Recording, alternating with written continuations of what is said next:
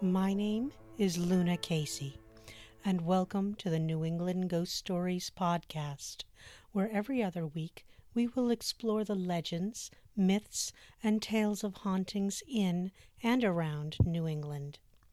Whether you are a believer of things that go bump in the night or not, we hope you'll enjoy these chilling tales of the supernatural.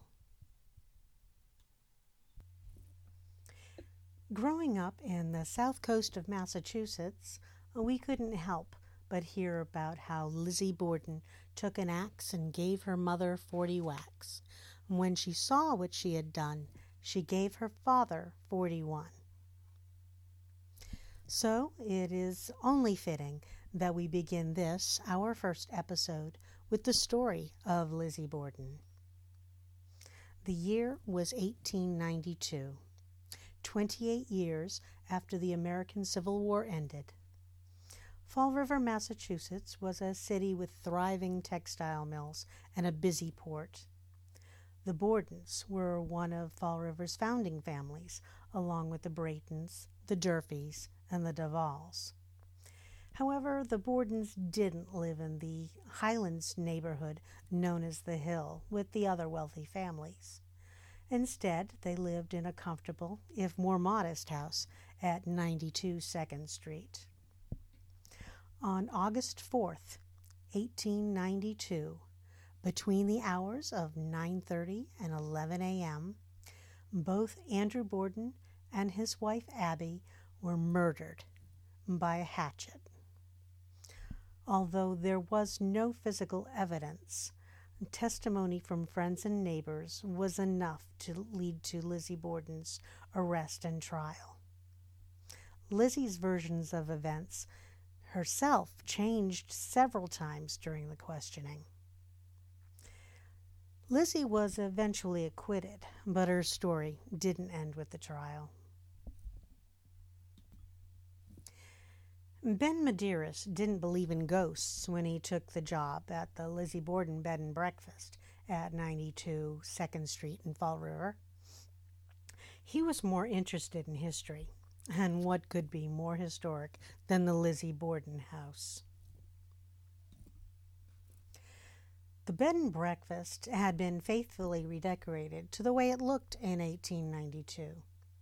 In fact, Ben enjoyed looking at the artifacts in the Lizzie Borden Museum. As night manager at the bed and breakfast, there wasn't really a lot to do once the guests were all in bed for the night.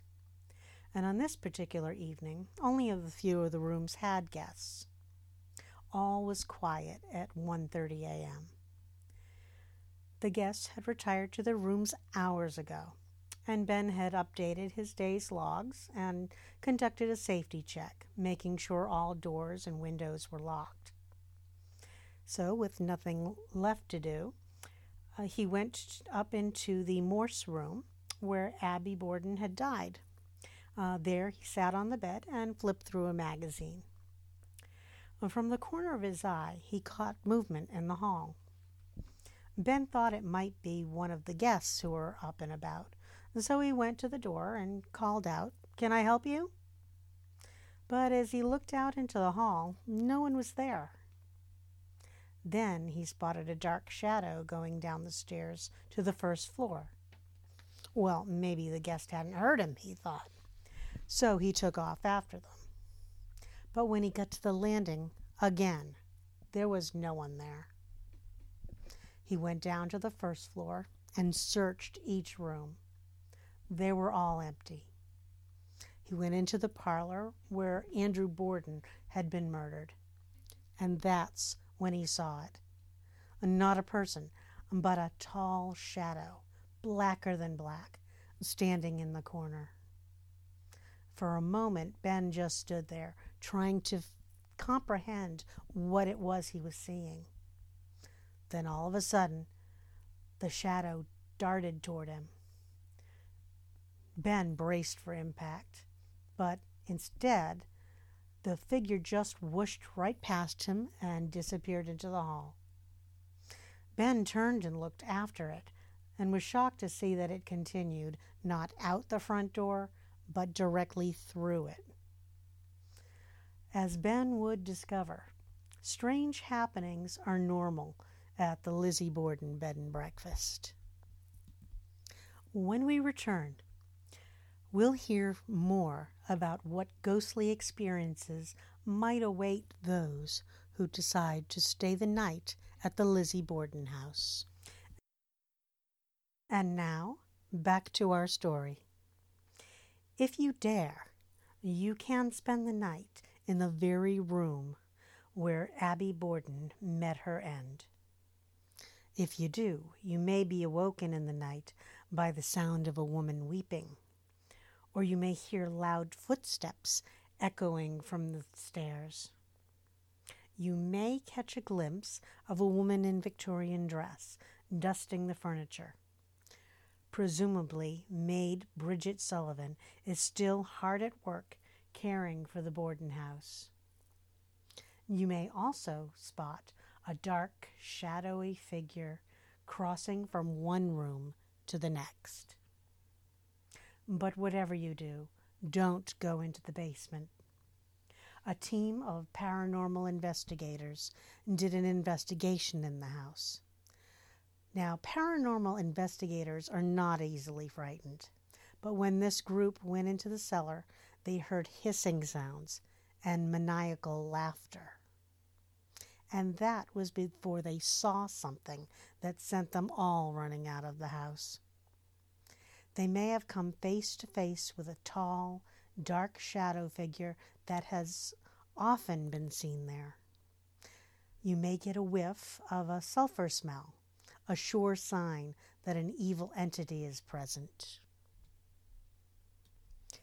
Did you know that Andrew and Abby were not the first Bordens to be murdered on the property?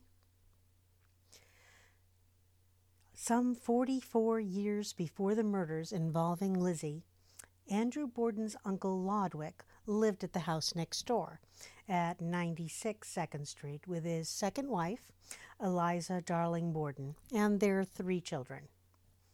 One day in 1848, suffering from what we now know as postpartum depression, Eliza took her 3 children down to the cellar and drowned them in the cistern. She then took her husband's straight razor and slit her own throat. This house is also believed to be haunted. Visitors often leave dolls and toys as gifts for the ghost children who still reside there. Many people believe that the property that both of these houses sit on is actually cursed.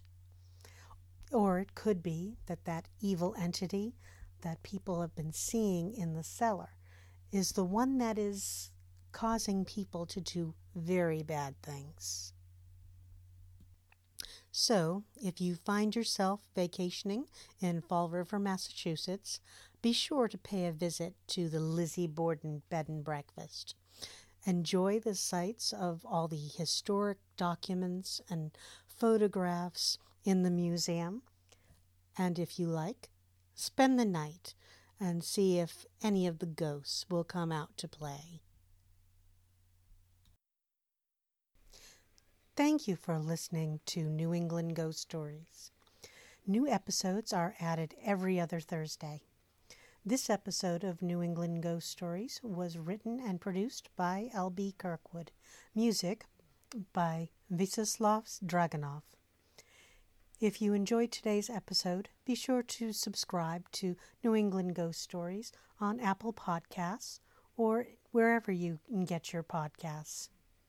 If you like our show, please leave us a 5-star review. And if you have a story that you'd like to see covered in an upcoming podcast, please leave a comment on our website at newenglandghoststories.com. We'd love to hear from you. Until next time, this is Luna Casey.